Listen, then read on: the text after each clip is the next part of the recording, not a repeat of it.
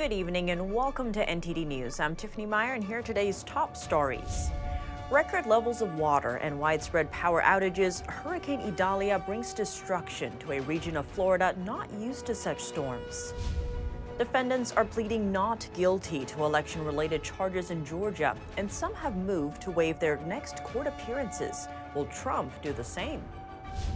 A federal judge today sanctioned Rudy Giuliani by declaring him liable for defaming two Georgia election workers. Find out what the penalty is. Senate Minority Leader Mitch McConnell freezes again on camera. During an exchange with reporters in Kentucky, he abruptly stopped speaking.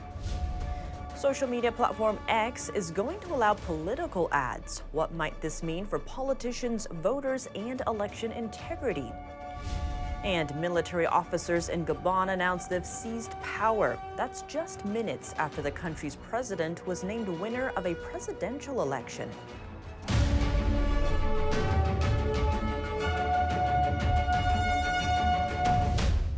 Idalia is traveling through Georgia and the Carolinas after making landfall in Florida early this morning. The hurricane has been downgraded to a tropical storm as of about an hour ago. At least 2 people were killed and hundreds of thousands are without power. John Hawhey from the Epoch Times reports for us. Idalia made landfall in Florida's Gulf Coast as a Category 3 hurricane Wednesday morning. It's the strongest hurricane to make landfall in Florida's Big Bend region in more than 125 years.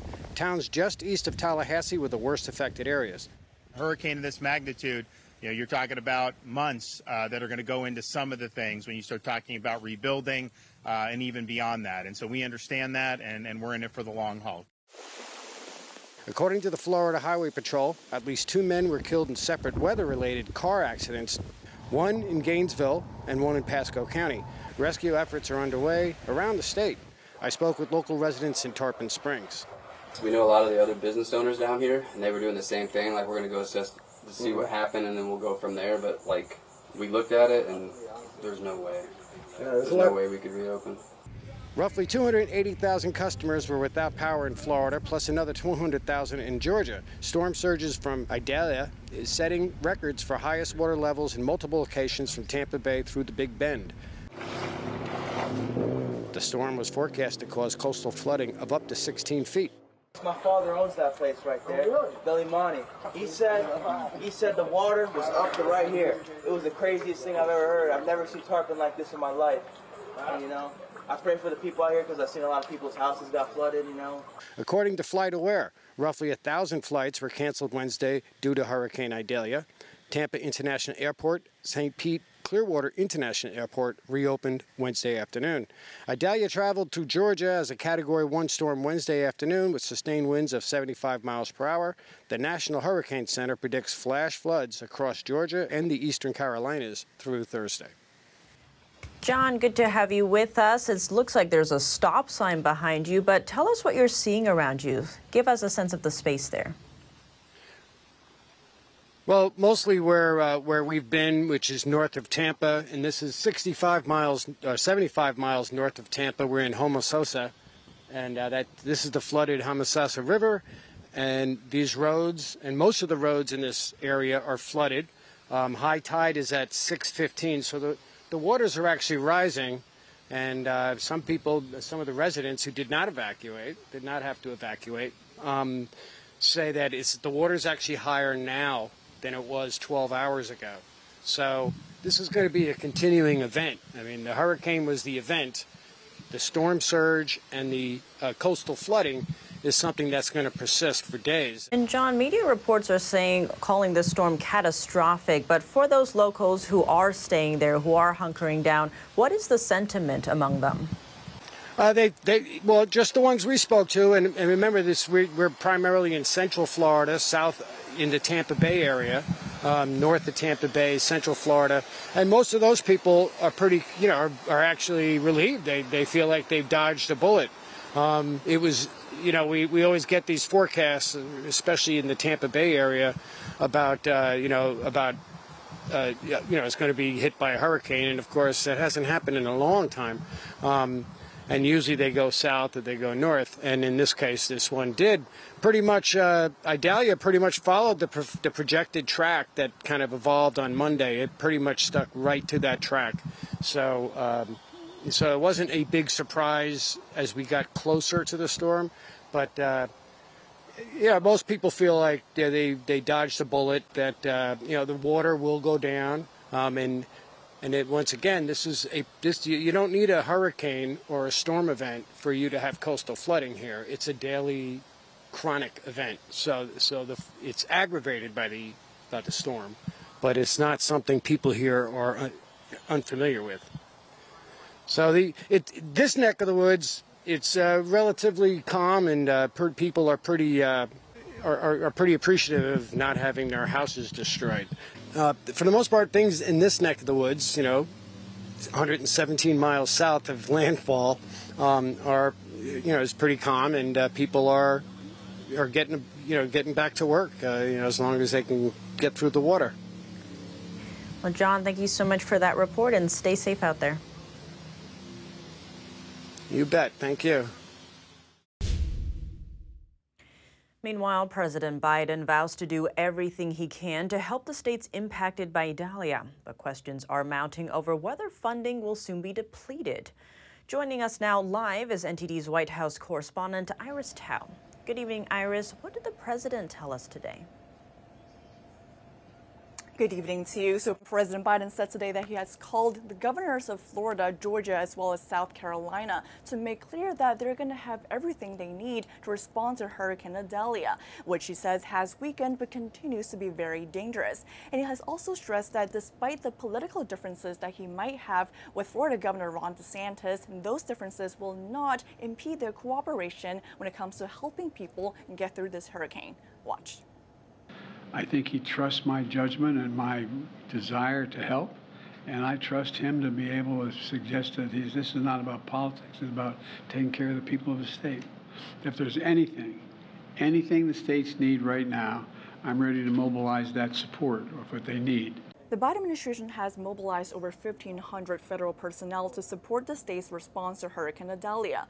And DeSantis, who has also vowed to put differences aside, told Biden this morning in a call that all of his needs had so far been met. But concerns are mounting after the FEMA administrator warned that the agency could soon run out of money without additional funding from Congress. And President Biden today tried to assure Americans that the federal government will have enough money to get through this hurricane season. Watch. How can we not respond? My God, how can we not respond to these needs? And so I'm confident, even though there's a lot of talk from some of our friends up on the Hill about the cost, we got to do it. This is the United States of America. Some Republicans in Congress, including Senator Marco Rubio from Florida, have been criticizing the Biden administration for trying to tie money to FEMA with additional funding to Ukraine. And that's as President Biden today announced a $95 million funding to improve the electrical grid in Maui, where wildfires earlier this month killed over 100 people.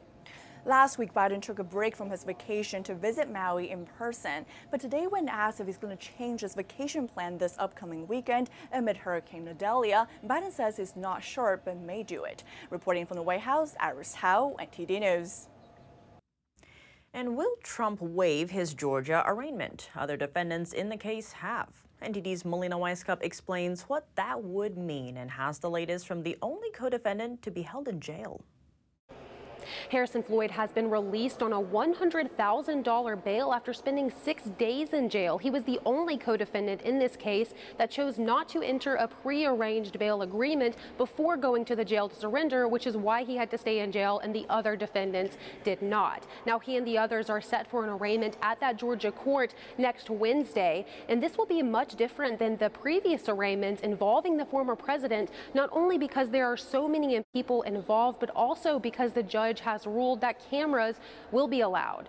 Now, of the 19 defendants, 3 of them have already entered not guilty pleas, the most recent being Sidney Powell, who's an attorney who challenged the election results in the state of Georgia. Powell and others have also waived their court appearance, meaning they don't have to go. This is an option put forth by the Fulton County Superior Court. Defendants can either choose to waive their appearance altogether or just choose to appear virtually. Now the question is whether former President Trump will choose this same path of waiving his court appearance and not physically showing up to the court. His lawyers have not yet filed to do so, but we are keeping an eye on this because if Trump does choose this path, this will be different than all of the previous indictments because it will be the first time that the former president chooses not to appear in court. Reporting from Washington, D.C., Melina Weisskopf, NTD News. Former Trump attorney Rudy Giuliani may have to pay a significant financial penalty to 2 election workers after a federal judge today found him liable for defaming them. NTD's legal correspondent Arlene Richards has more. Federal Judge Beryl Howell today sanctioned former Trump attorney Rudy Giuliani in a defamation case filed by 2 Georgia election workers. The sanction, an automatic judgment against him, which means that he is liable for defamation. Attorneys for the workers requested it after Giuliani failed to comply with 2 previous orders to produce information. The workers are Ruby Freeman and her daughter, Shay Moss.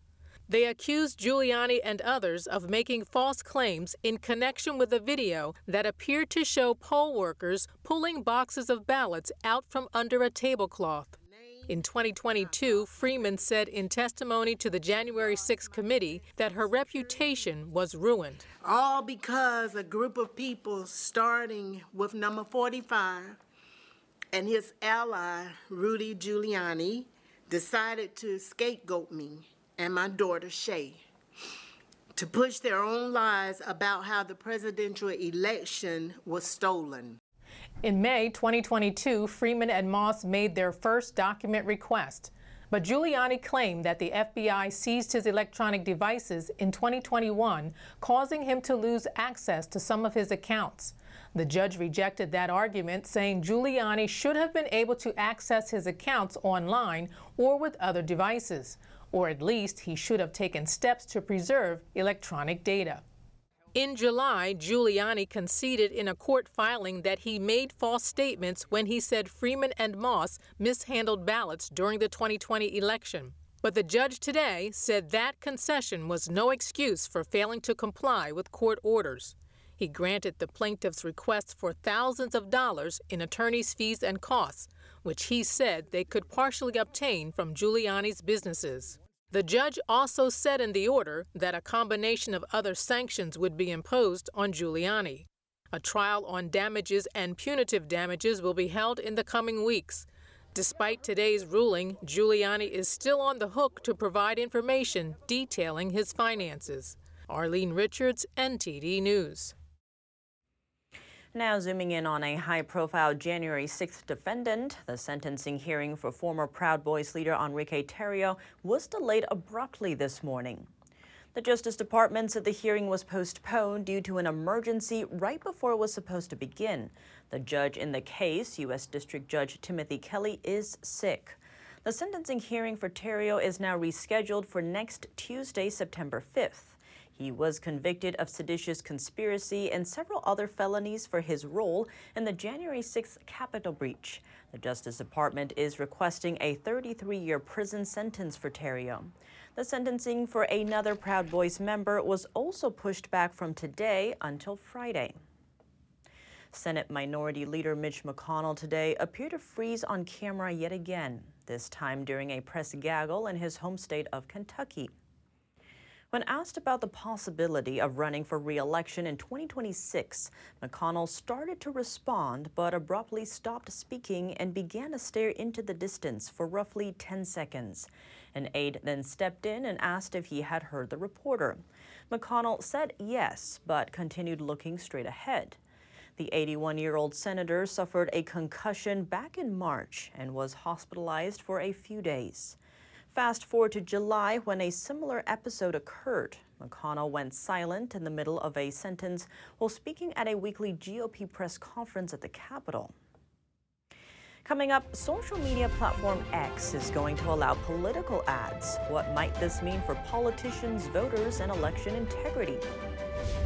Military officers in Gabon announced they've seized power just minutes after the country's president was named winner of a presidential election. What does this mean for democracy in the increasingly unstable region in Africa? And Ukraine strikes deep inside Russia. Find out what the drones hit at nearly the same time that Russia launched an attack on Kyiv, killing at least 2 people. More in a moment here on NTD News.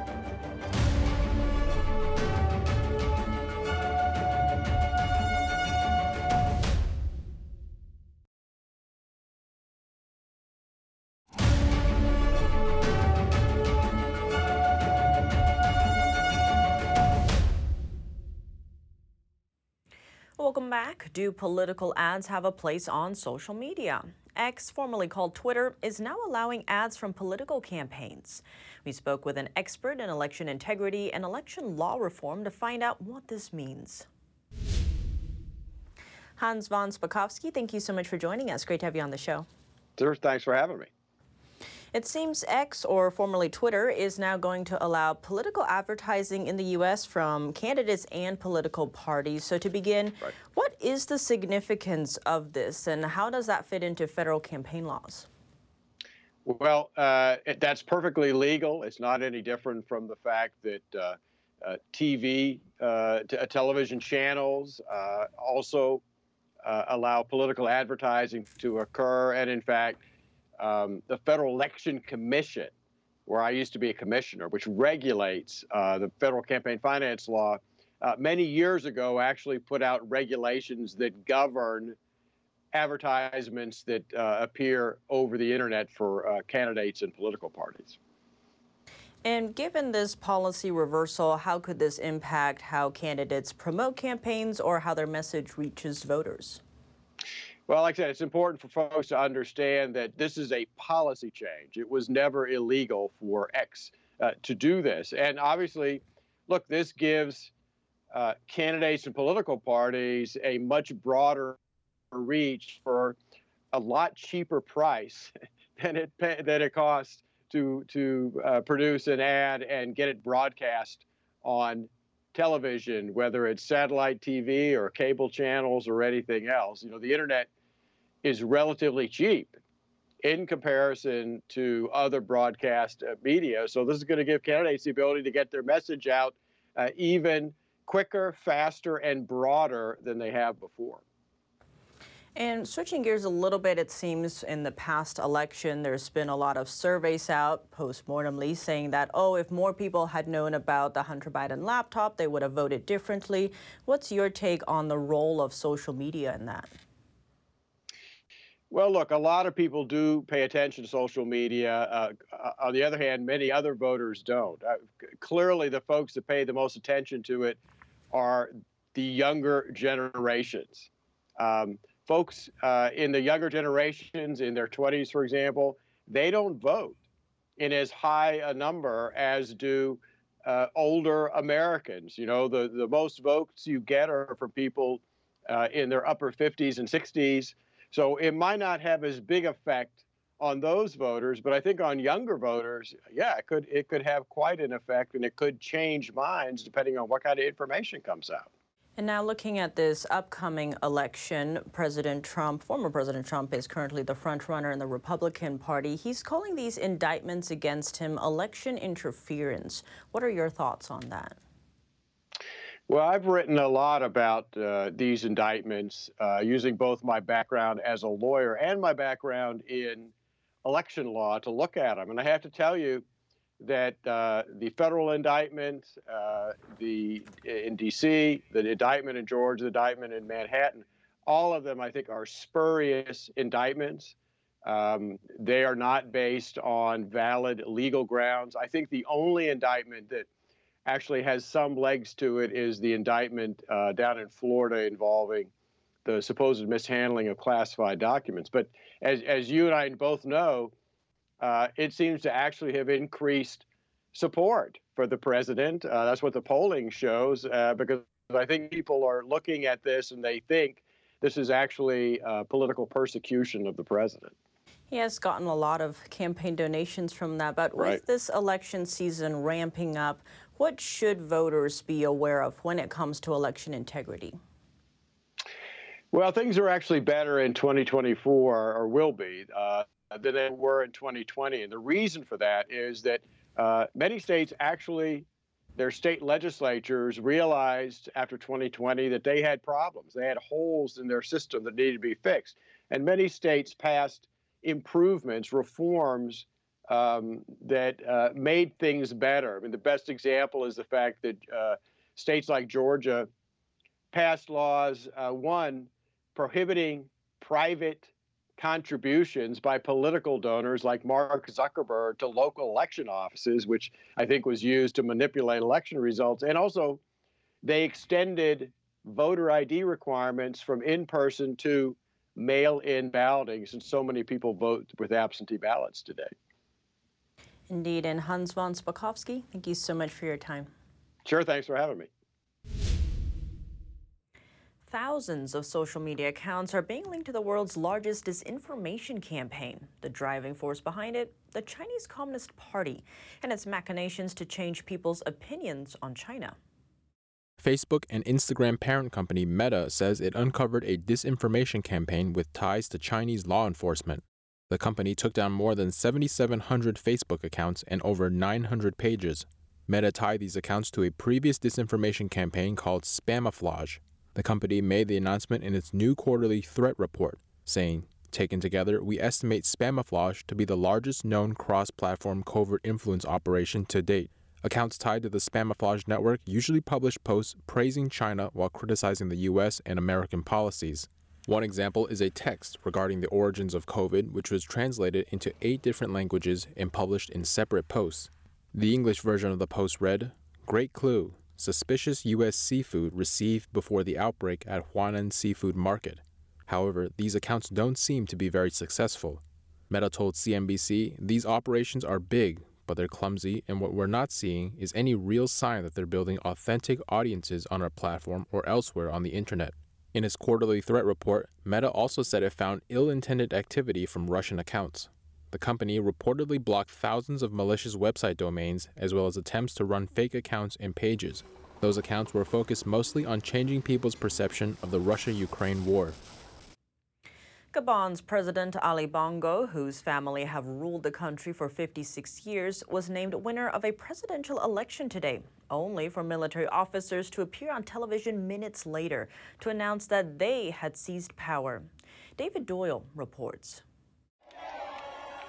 Crowds cheered the military in Gabon on Wednesday after a group of senior officers claimed to have seized power. That television announcement came just minutes after incumbent President Ali Bongo had been announced the winner of a recent election. The officers, who said they represented all Gabonese security and defense forces, said they had decided to defend peace by putting an end to the current regime. The general elections of August 26, 2023, as well as the truncated results, are cancelled. The borders are closed until further notice. All institutions of the Republic are dissolved. Bongo's family has ruled oil-producing but poor Gabon for more than half a century. His detractors say he has done little to channel the country's oil wealth towards the population, a third of whom live in poverty. There was no immediate comment from Gabon's government and no immediate reports on Bongo's whereabouts. He'd been announced the winner of a third term with nearly 2/3 of the vote. But there were concerns over the transparency of the electoral process amid a lack of international observers, as well as an internet blackout and nighttime curfew after the poll. The military takeover, if successful, will be West and Central Africa's 8th coup since 2020. In other countries such as Niger, Mali and Burkina Faso, struggles against jihadist insurgencies have eroded faith in democracy. Gabon is not facing the same challenges. However, a coup would demonstrate a further shift away from democracy in an increasingly volatile region. Tensions between Ukraine and Russia appear to be escalating to a new level. Ukrainian drones penetrated deep into Russian territory overnight, striking multiple targets. NTD's Jason Perry has the update.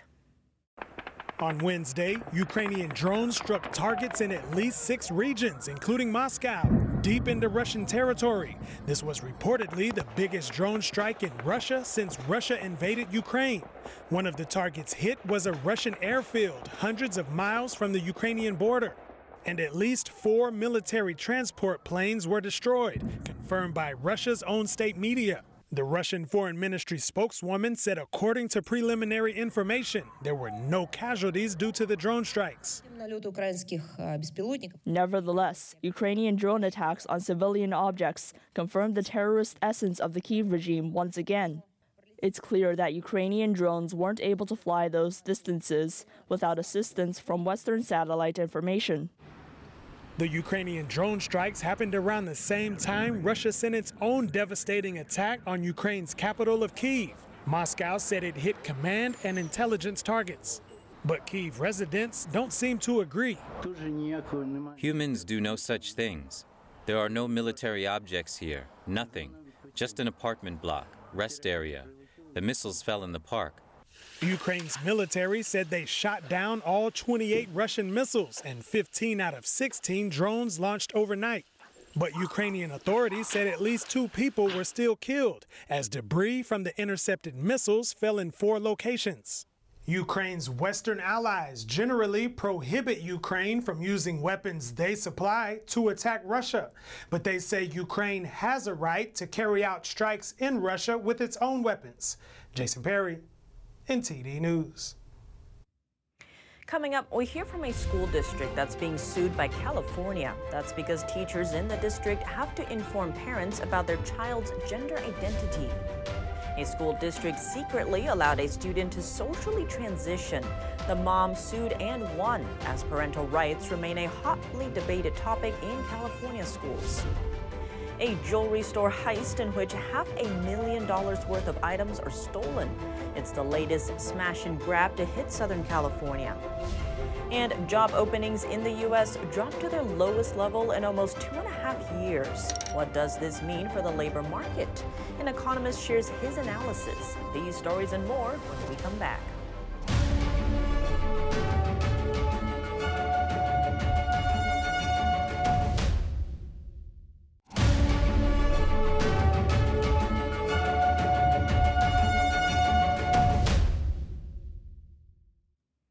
Welcome back. If you're just joining us now, here are some of today's top headlines. Hurricane Idalia makes landfall in Florida's Big Bend region as a Category 3 storm. It's moving across Georgia and towards the Carolinas as a Category 1 hurricane. A federal judge finds former Trump attorney Rudy Giuliani liable for defamation against 2 election workers in Georgia. They had sued him for alleging that they mishandled ballots during the 2020 election. Senate Minority Leader Mitch McConnell freezes again on camera. During an exchange with reporters in Kentucky, he abruptly stopped speaking and began to stare into the distance for roughly 10 seconds. Military officers in Gabon announce a coup against the country's president. This follows the president's win in an election in the West African nation. A group of pro-life activists is now found guilty after protesting at an abortion facility back in 2020. They are accused of conspiring with each other to shut down the clinic. Authorities have taken all 5 of them into custody as their lawyers prepare for an appeal. Right now, each defendant is facing up to 11 years behind bars and a maximum $350,000 fine. Court documents show that the activists entered the clinic and stood with their arms locked in front of the staff entrance. A mother in Northern California won a lawsuit against a school district. She claims her daughter was, quote, transitioned without her consent. This comes a day after the state sued a Southern California school district for requiring schools to notify parents if their child identifies as a different gender. NTD's Eileen Eng has the story. Jessica Conan claimed her 11-year-old daughter, Alicia, was socially transitioned to a boy without her knowledge or consent. She filed a $100,000 lawsuit with the Spreckels Union School District in Monterey County and won. We are now receiving justice from the school that decided to try to transition my daughter behind my back. This is so wrong, and this settlement right here proves in the public eye. According to Fox News, Conan alleges that the school district told Alicia she may be unhappy because she didn't know who she, quote, truly was inside. And then she was allowed to use the boys' bathroom and male pronouns. NTD reached out to the board members of the Spreckels Union School District, but didn't hear back by airtime. This comes after Attorney General Rob Bonta sued the Chino Valley Unified School District on Monday for requiring schools to notify parents that their children identify as a different gender. Chino Valley Unified School District Board President Sonia Shah has been vocal about supporting parental rights over their own children. The board voted to notify parents within 3 days if their child wants to change their gender. All it's saying is we're going to bring the parent in the picture because we do know, from parents coming forward that there is these inappropriate conversations between teachers and students. There is inappropriate things that are happening. So to me, this policy made sense to put those safeguards in place to let them know if you do have these things, there is. Shaw says she has received many death threats targeting her and her family, and one person has even been arrested. But she still pushes on because she has people who support her and are in the same boat who want to expose those targeting their children. She believes that it's important to let the parents talk to their children when they feel upset. But it can also be a very good thing if the parents are involved and they're part of the process, right? Because they're now knowing that their child's talking to this person. And I think that's very important to respect those different households' traditions or their values or their morals. And if we try to be the ones as a school district to determine the morals and the values, that's going to only hurt the child. Chino Valley assured that the parent notification policy does protect students. If they believe a student could be in danger, abused, or hurt by their parent or guardian, the district would not notify them. Staying in California, a gang of smash-and-grab thieves is still on the loose following their recent raid on a jewelry store. NTD's Christina Corona has more from Pasadena. We're here in Pasadena where a smash-and-grab robbery took place at this jewelry store behind me. It only took a few minutes, but the thieves got away with $500,000 worth of jewelry. We spoke to the owner of Jewels on Lake, Sam Babikian, who tells us he was helping a customer, and as she exited the store, the thieves came in. And then as a gentleman, I tried to open the door for her. As soon as I opened the front door, they pepper sprayed me right on my face, 2 inches away from my face, and I got blind. And then suddenly I thought I should look for the panic button, and I went my way and I pushed the panic button. While they were in the shop, I couldn't see nothing. I didn't see their faces. I didn't see what's happening. All I can see is the smashing and grabbing, and I knew what was happening, even though I couldn't see. Babikian says he and one other worker were in the store during the robbery, both getting pepper sprayed. The police and paramedics arrived shortly after he hit the panic button. And how many thousands of dollars worth of jewelry did the suspects get away with? It's very hard to say. Well, estimate that I've been giving with 600, 700, or I don't know, 500, 800, I really don't know. Until we go in the books, and then we'll see what's happening. And Babikian tells us the next step for Jewels on Lake. I came here today for the cleanup process. I'll clean the glasses, and I talk to the insurance, and then I go step by step, whatever they advise me to do. First is the showcases that we need to fix. The Pasadena Police Department says this incident is still under investigation and no arrests have been made. Officials are looking at surveillance from the store and within the community to identify these suspects. Christina Corona, NTD News, Pasadena. The latest job openings and labor turnover survey, or JOLTS report, says that U.S. job openings have fallen to the lowest level in over 2 years. What does this unexpected drop tell us about the labor market? For answers, we spoke with Pete Earle, an economist at the American Institute for Economic Research. Pete Earle, thank you so much for joining us. Great to have you back on the show. Thanks for having me. It seems job openings have fallen below 9 million for the first time in over 2 years. What is that telling us about the state of the labor market especially? Yeah, what's notable is that the JOLTS number, it's a statistic that covers job openings, was predicted to be 9.5 million, and it came in at 8.8 million, which is a huge miss. And in addition to that, the prior number was revised down about 500,000 jobs. So that 8.8 million number that actually came in is the lowest in over 2 years, and that goes back to the initial recovery from COVID. So in terms of job openings for the past 2 years, we hit a low in March and April of 2020 for obvious reasons. And then what it looks like is that we had a peak in April or May of 2022, and it's been downward slowly, but in a downward trend ever since. And Pete, what's behind this number? Are more people leaving their jobs, less being hired, both? Yeah, so the available positions number dropped substantially, as did the rate of quitting. So what it suggests is that companies are being cautious about the future, and thus they're reluctant to add to their headcount. And employees at the same time are worried about their ability to find jobs, so they're staying put more. And Pete, the report is noting that, quote, a smaller number of workers quit their jobs in July. So what's the reason here? Are people feeling uncertain, or what's here? Yeah, a few things. So the first and most likely reason is that people are concerned that if they leave a job, they'll have trouble finding a new one. The second is that people are concerned that if they find a new job, it may be at lower pay or for less hours. And the third is that generally, despite a good GDP number and all that, the economy is slowing. We have mortgage rates have doubled in 2 years. We have credit card and auto payment delinquencies up. And a statistic was recently published saying that the average family's monthly expenses are $700 higher now than they were 2 years ago. So for that reason, people are staying put, and they're being very cautious about bringing new uncertainty into their employment and thus their financial lives. And Pete, to highlight another number, the report is noting that there's 1.5 job openings for each unemployed person last month. It seems it used to be closer to 2.0. So do you see the market tightening further here? I don't think the market can tighten much further, especially with consumers looking as if they're about to back away. We have tightening credit. Interest rates are rising. Aggregate pandemic savings are almost worked through. And really important, student loan payments are set to begin again for tens of millions of Americans in October. So I think job openings could get a little tighter, but the prevailing direction over the next year, I think, is probably for more slack.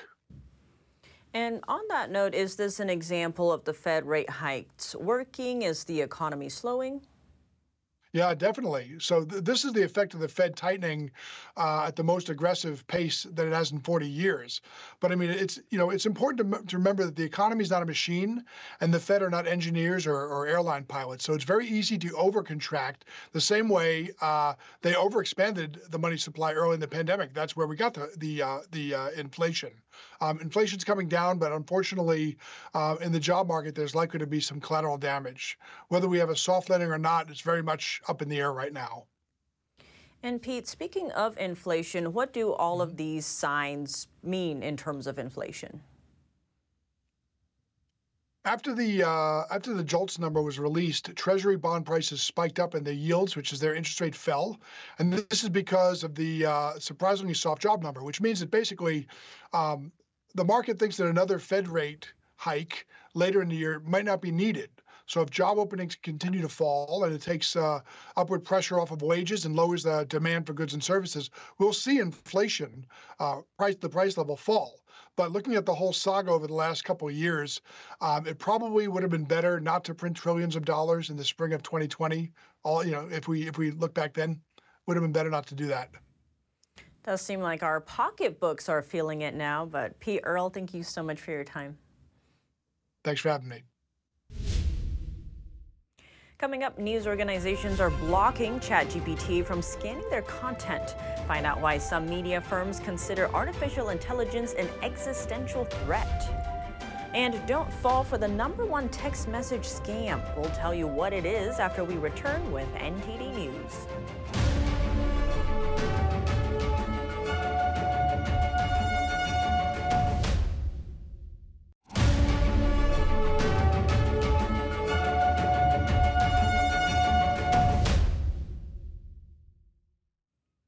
Welcome back. Is ChatGPT a potential threat to traditional news? Media firms are taking defensive steps, blocking ChatGPT from reading their content.